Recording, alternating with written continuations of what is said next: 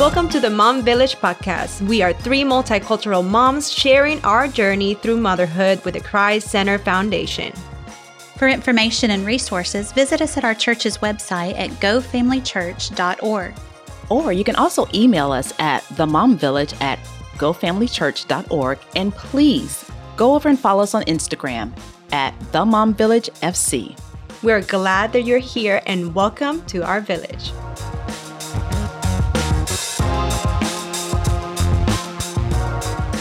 Hello, everyone, and welcome to the Mom Village. We are so happy you're here with us. My name is Gismarie Ramos, and I'm here with my ladies, Kira Kelly. Hey, Village. And Kristen Scroggins. Hi, ladies. And we have a great episode we cannot wait to dive in called Parenting in the Midst of Suffering. Pretty intense title, ladies. But Kristen, tell us why we're calling it that way and who's with us. Yeah, so Village, we have a treat for you today. This is one of our favorite people here at Family Church. We have a good friend of ours here, Sarah Thomas. And Sarah, we are so grateful that you are here, parenting in the midst of suffering. And we are going to talk a little bit about that and what God has done in your life and in Pastor Todd's life and all the things that God has taught you in the midst of some of your own personal suffering. But to just get started, tell us, who is Sarah Thomas and who are your people? Well, hi. Thank you for having me. So nice to be here. Yeah, I'm Sarah. My husband, Todd, is the pastor at our Sherbrooke location in Lake Worth. We have 3 kids. We have a 9-year-old son named Cade, a 7-year-old daughter named Annalise, and a 5-year-old daughter named Indy. So cute, your girls. Oh, yeah. And your boy. Oh, no, they're picture perfect. So, Sarah, can you tell us, we always like to get the background info on all of our guests. So can you tell us a little bit about how you and Pastor Todd met and how long you've been married? Give us the inside scoop. Oh, we want to know everything. The good, bad, and the ugly. Okay. We won't tell people. Well, we actually met in high school, which is so funny to think about. It was a long, long time ago. We've known each other for a long time. We were friends through high school, went to different colleges. Didn't even really stay in touch that much. We kind of separated, dated other people, and went our own ways. And my sophomore year of college, we both were back home in Youngstown over Christmas break for school, just kind of randomly reconnected and started talking. And so we dated all just long distance, being at different schools, and got married when I graduated. So Wait. What do you mean randomly reconnected? Sarah, we're talking to women. We want to know the deets. Okay, can't be random. Never mind. So my family and I had 2 brothers. We had this tradition of doing these big New Year's Eve parties. My parents would just open our house to all our friends, so we weren't out driving around and stuff, and we did just like a big giant sleepover. It was so funny. Like like people would be just laying in the kitchen sleeping. Like we would stay up all night. We would kind of just party, and not like, the Christian party. My dad was a pastor. So there was no funny business. Let's clarify. Yes. But it was just a way of just like getting all our friends together, and we could be at one place and we were all safe. And anyway, so Todd came to that party that year, and we hadn't, like I said, hadn't really stayed in touch, hadn't really maintained the friendship, but we had known each other all this time. And so we saw each other at the party and talked about getting coffee to catch up. And that just turned into, we just realized that. Where is this? What is this? Youngstown, Ohio. Northeast Ohio is where we're from. Yeah. So that's how they party in Ohio. That's how they party in Ohio. Yep. So you got coffee. I was like, let's get coffee. That's the ringer. That's the hook. I don't even know if he was thinking about it. So funny. We actually had Sarah. Come on, yes. You're adorable. He had other friends suggest to him. I'm pretty sure they don't look like you, though.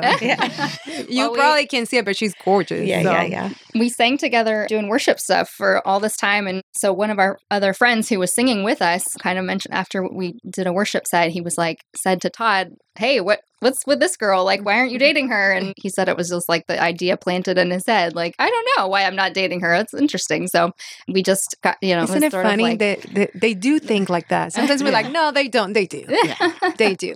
Oh, what's one of your favorite things about your husband? I love his steadiness. Oh. And I think, particularly with this topic, there's so many waves of life that take you up and down. And me personally, the way that I'm built emotionally, very up and down, and lots of things going on in our family. And I just love that he is a steady presence. He doesn't get easily ruffled. He, of course, has emotions and still goes through things, but just is able to maintain a calmness and a peace about him. So I love that. And he's also really funny. He's the clown of our family. He's always making the kids laugh and doing funny voices and just is, the comic relief. That's pretty awesome. I love that you said that because at least for a wife and for women, that we need that so much because we're an emotional roller coaster. Mm-hmm. Sometimes we can't even understand ourselves. We need that steadiness. For you saying that of your husband, that's an amazing highlight of who he is and his character. Yeah. So tell us, what is a piece of marriage advice that you find yourself going back to over and over again? It can be something that somebody told you one time or something that you have learned, but something that you can share with our village that you find yourself, no matter the circumstances, I keep going back and back. Mm-hmm. Yeah, I can't think of anything specific. I can think of who said it and when, but something that we always try to do in our marriages to think the best of the other person, assume the best, speak about them in a positive way. Don't assume fault or negativity where sometimes there isn't that, and just kind of be each other's biggest cheerleader and assume the good things. Tell our village how long you guys have been married. We've been married. I was doing the math last night. It'll be 17 years in June. Wow. This year. So, yeah. Why is it like after 10 years, it gets like kind of foggy? Yeah, right. Like we all think, wait, hold on. Let me do the math. Calculate. I don't know. I know. That's right. Yeah. Well, Sarah, you have a wonderfully gifted husband, 3 beautiful children. And again, our audience can't see you. You're talented and beautiful in your own right. And I'm sure that if anyone were to see a photograph of your family, they would look at the Thomas family and say, wow, that's perfection. But life hasn't always been perfect for the Thomas family. So we want you to share with our village, if you can, what was it like to hear the word cancer and your daughter's name in the same sentence? Well, it's terrible. It's really terrifying. So this is our middle daughter, Annalise, who's now 7. Right before she turned 2, we noticed that her jawline was kind of uneven. It was before she was really talking, so she couldn't tell us what was wrong, but she would complain about her face if I wiped her face after she ate. When I would change her clothes and pull something over her face, she would cry and talk about, just kind of look like she was uncomfortable, but we couldn't tell what it was or couldn't see anything. And so as we watched it just over even just a week, that one side of her jaw was growing outward. And so we were trying to figure out if she had an infected tooth because of her age, if she had a molar or something. We took her to a dentist. They didn't, she wouldn't. The part of the problem was she was really afraid of anyone touching her or, was very sensitive about that. So that she wouldn't even let the dentist look in her mouth. Anyway, we finally figured out that it wasn't an infection, got her to get a CT scan, which was kind of also unclear because she was moving around and very nervous and we could, there's only so much you can do with a 2-year-old to get a scan. Anyway, they were concerned about it. They did verify that it was a solid mass. And then we had her do a full body MRI, which is a sedated MRI, and figured out that she got a diagnosis after the MRI. We knew it was a tumor and had about 2 weeks where we didn't know what it was. So, and the doctor that we saw was not very comforting because it was a very fast growing. We knew it was a solid mass and we knew it was fast growing. It was about the size of a golf ball on her little face. So after the MRI, waited, seems like an eternity to get the results. She was diagnosed with a rare blood cancer called LCH, which we had never heard of before. So we're Googling all this stuff, but it was really a best case scenario. Looking back, it's very scary, but this specific kind of cancer can show up in a lot of different ways. So hers was only in one location on her body, it was single site, and it was on a bone. So it was a mass that we could see quickly to address. Some kids have this, shows up in a rash on their body, or they can have it on internal organs, so you can't always diagnose it quickly. If it's multi-site, it's more complicated to treat. So the bright spot in it, certainly we see the Lord's grace and how it even just the kind of cancer that it was, the doctor right away knew that it would be treatable and that it wasn't going to be life-threatening. We were worried that she would have to have a facial surgery also to remove the mass, and a 2-year-old having a jaw surgery, you have your jaw wired shut and all this stuff. So thankfully, she didn't have to do that. She started chemo, did a year of chemo and steroids, but the mass started shrinking right away. So we were very thankful to not have to have the surgery. So she did that until she rang her bell right after she turned 3. Wow. So can I just ask, I'm trying to imagine in my head a 2-year-old. And I know just going to the pediatrician was a big deal, a thing. There were a lot of treats promised before and after. So how if you could just give us a little more detail, how did you and Todd maneuver Yeah. chemo with a 2-year-old? Yeah. And then you had an older child as we had well. our older child, and I was actually pregnant with our youngest. Yeah, I was gonna Okay. ask you. I think you It was were a really pregnant. fun time. Yeah. Yes. Oh my. Yes, and you're supposed to keep the stress to a minimum when you're Mhm. pregnant and try not to let anything And also enjoy the process of pregnancy. Yeah, it's interesting. Yeah, well, that was a struggle, certainly. She was just very, like I said, very nervous about anybody doing anything to her body, and still has some residual things of that. Just some anxieties about, when she would lose a tooth, she'd have almost a panic attack, Mhm. like it was something wrong with her body. Mhm. But I'm going to sing my husband's praises. He took her to every chemo appointment. Wow. And part of the reason for that was because I couldn't keep her calm. I'm pregnant. I can't really hold her well. Just for whatever reason, she stayed calmer with him than she did with me. She would get really worked up with me, and maybe because I was emotional. We were two girls getting worked up. But he took her to every appointment. And so that bell ringing for him was, he had a complete breakdown. I'm sure. Understandably, it was Yeah. such a long road and he's the one who had to watch her get her port accessed, and she's crying. And even she had a port, and we would even before her appointments, we would put lidocaine over the area where they would access it. So by the time she got to the hospital, she wouldn't be able to feel the anything. needles, and she would scream when we put the lidocaine on because she associated it with I'm about to she go. knew it was Mhm. happening. Yes. Yeah. So things like that we're trying to keep her calm and reassure her, but also this is something you have to do. Like I can't spare you from it. Yeah, because she That was, can't understand at No, you 3. can't reason with her, yeah. What's going on Yeah. here? Yeah. And Sarah, she was how just long young. do you guys navigated this process of her getting treatment? And It was a year. She did a year of chemo and steroids, and then rang her bell in December of 2018, and we moved here to Florida in May of 2019. wow. So, but as we know, you ring the bell, and so the hardest part is over, but it's not over, right? Because you have to keep having Scans. follow-up Yes. scans. Mhm. And Yeah. so are you still in that process? Yeah, or- she goes to Miami Hospital. She gets once a year full body scans, MRIs, and they do blood work to make sure her counts are normal. So she's had clear scans ever Yeah. since. Thankfully, there Mhm. was a couple that looked a little funny. She has kind of, I don't know what do you call it, a malformation of her sinus cavity. So Okay. the way her sinuses drain is a little bit different. So sometimes it shows up on a scan funny, and it's where she had the mass in her jaw. So they're very vigilant about making sure that we're seeing what it actually is. But all her blood work's been normal, and she's healthy and growing, and we're really thankful. She doesn't have, but she talks about, is very aware. She actually doesn't, if you ask her about, she doesn't remember anything about That was the my clinic. question. Yeah. She's 7 now. Yeah, she's so how 7. much of that Yeah. does she She actually doesn't recall? remember being at the clinic at all. She doesn't have conscious memories Mhm. of, I remember this room, or I remember them doing this, but she's, of course, seen pictures, knows the story. She shows people where her port scar is, and Mm. has made her very aware of the word she's learned about the word cancer, and like some people have, cancer can mean different things for different people, and some people have a lot worse experiences than she did, and so we're really thankful. But it's made her very sensitive to that and very empathetic for people who have gone through that or have family members with that. She connects to it on a deeper level. So you've talked a lot about Pastor Todd. We all know him and admire him and you together.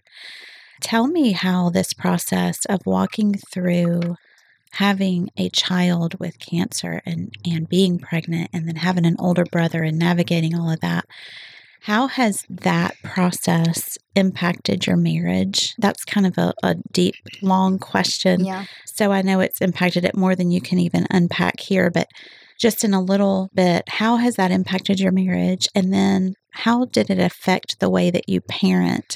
Let's just talk about that for a little while. Let's talk about marriage first.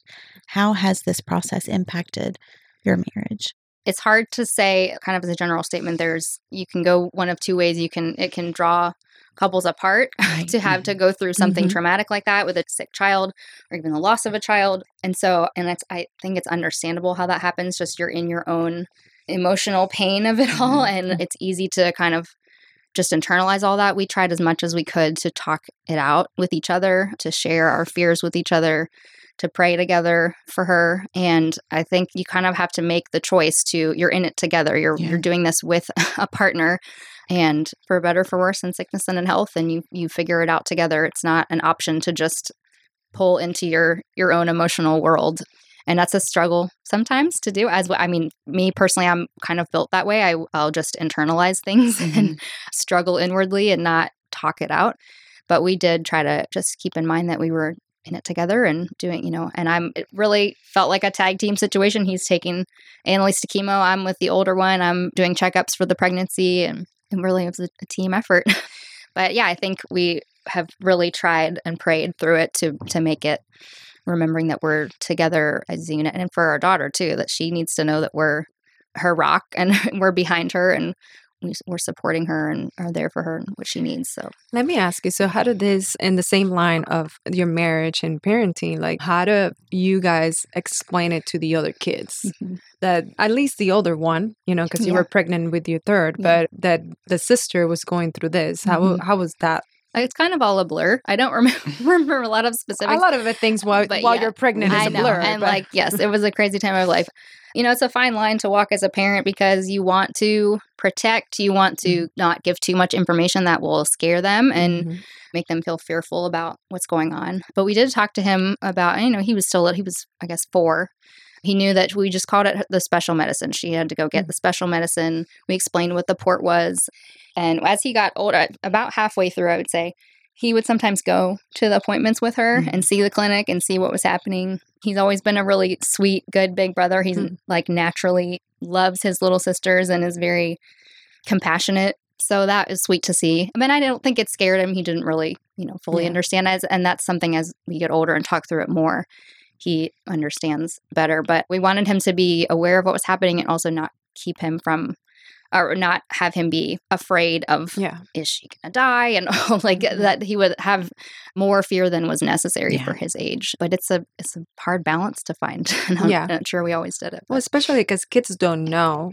So we either determine, if we create the level of the emotion, what's happening, we either make them more scared or we just encourage them or use it. But how did you experience God's continued faithfulness? Were you ever discouraged, or you pretty sure, obviously, but what you have shared with our village, you saw God's hand through everything. But were you ever discouraged? I mean, it's in the mom village. Probably somebody's listening to this story and can hear you and be like, yeah, I feel the same way because I'm walking through something like that. Or discouraged, encouraged. Yeah, I remember specifically feeling, we were obviously hugely relieved when we got the diagnosis because they were preparing us for something much worse than what we got. So it was a relief. Even the doctor was telling us was a sigh of relief, like this is very treatable. She's going to be fine.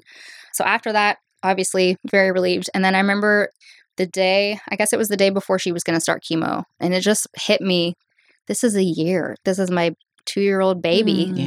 And a year of heavy medicine and steroids. And think of a 2-year-old on steroids, and already emotionally volatile 2-year-old on steroids that make her much more emotionally volatile.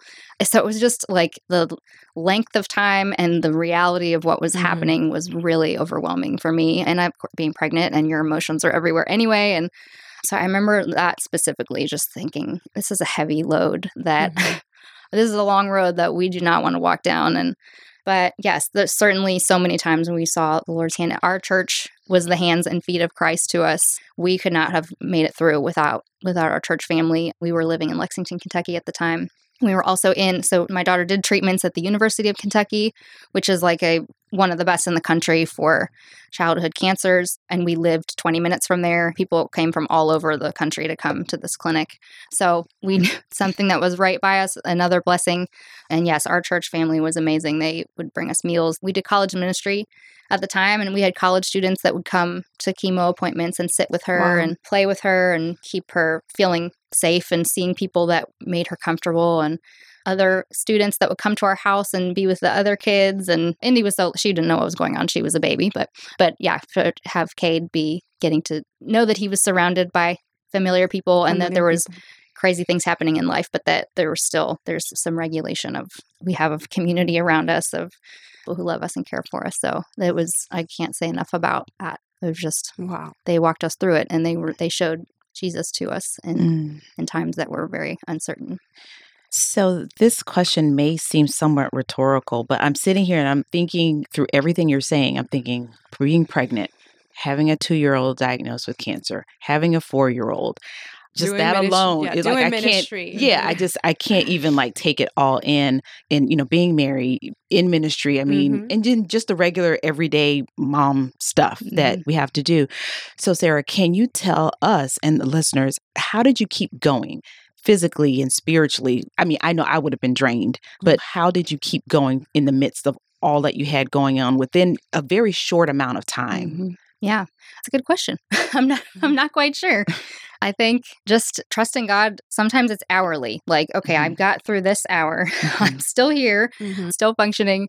My baby is safe. My kids are okay. It's one step at a time. There's no choice but to go through it. And I think God does show his faithfulness in so many small ways and big ways throughout just those daily steps of trusting him and deciding that he's got it in his hands and he's going to take care of you. And doesn't mean that it's easy. It doesn't take away the struggle, but God is good and he hasn't forgotten us, and he's ministering to our daughter in ways that we can't, speaking peace into her heart and into her life that we as parents can't even do. And so just remembering that God is for us and that he's in the trenches with us. He hasn't forgotten us, even when it feels like, God, what are you doing? Where are you? Why is it? I feel alone. I feel like you're not taking care of us. But that's not true. That's not what his word says. His word says that he's always with us and he's given us the Holy Spirit to intercede with words that we don't have. And just remembering truth, even when it doesn't feel like those things are true.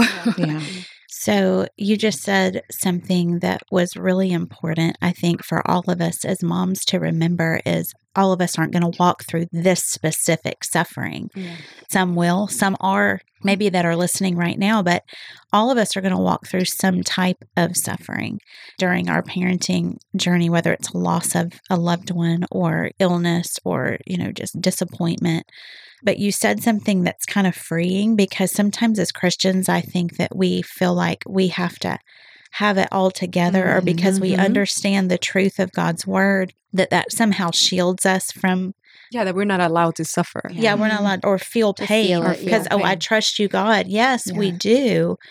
But sometimes it's what you just said. You said, sometimes it was getting through an hour. And sometimes that's the best you feel like you can do. Like, I'm gonna trust him in this minute, in this hour. And then as you stack up minutes and hours, you see that he is faithful. But I don't think it's wrong for us as Christians to say what we're feeling to God and then remind ourselves. It's what the whole book of Psalms is about that. If you read the psalmist and mainly David's writings, he says, God, where are you? Why have you forsaken me? Why are you letting my enemies take over me? And then every time, though, he did what you just said. He circled back around and reminded himself of the truth. And in doing that, he's reminding us of the truth of, I know that my circumstances don't define who you are, God. And so we're honest with how we're feeling. And then yet in our suffering, we remind ourselves of the truth. And that's part of how we understand God's faithfulness to us, as we believe what he says is true about himself. And in believing that, we see that it is true.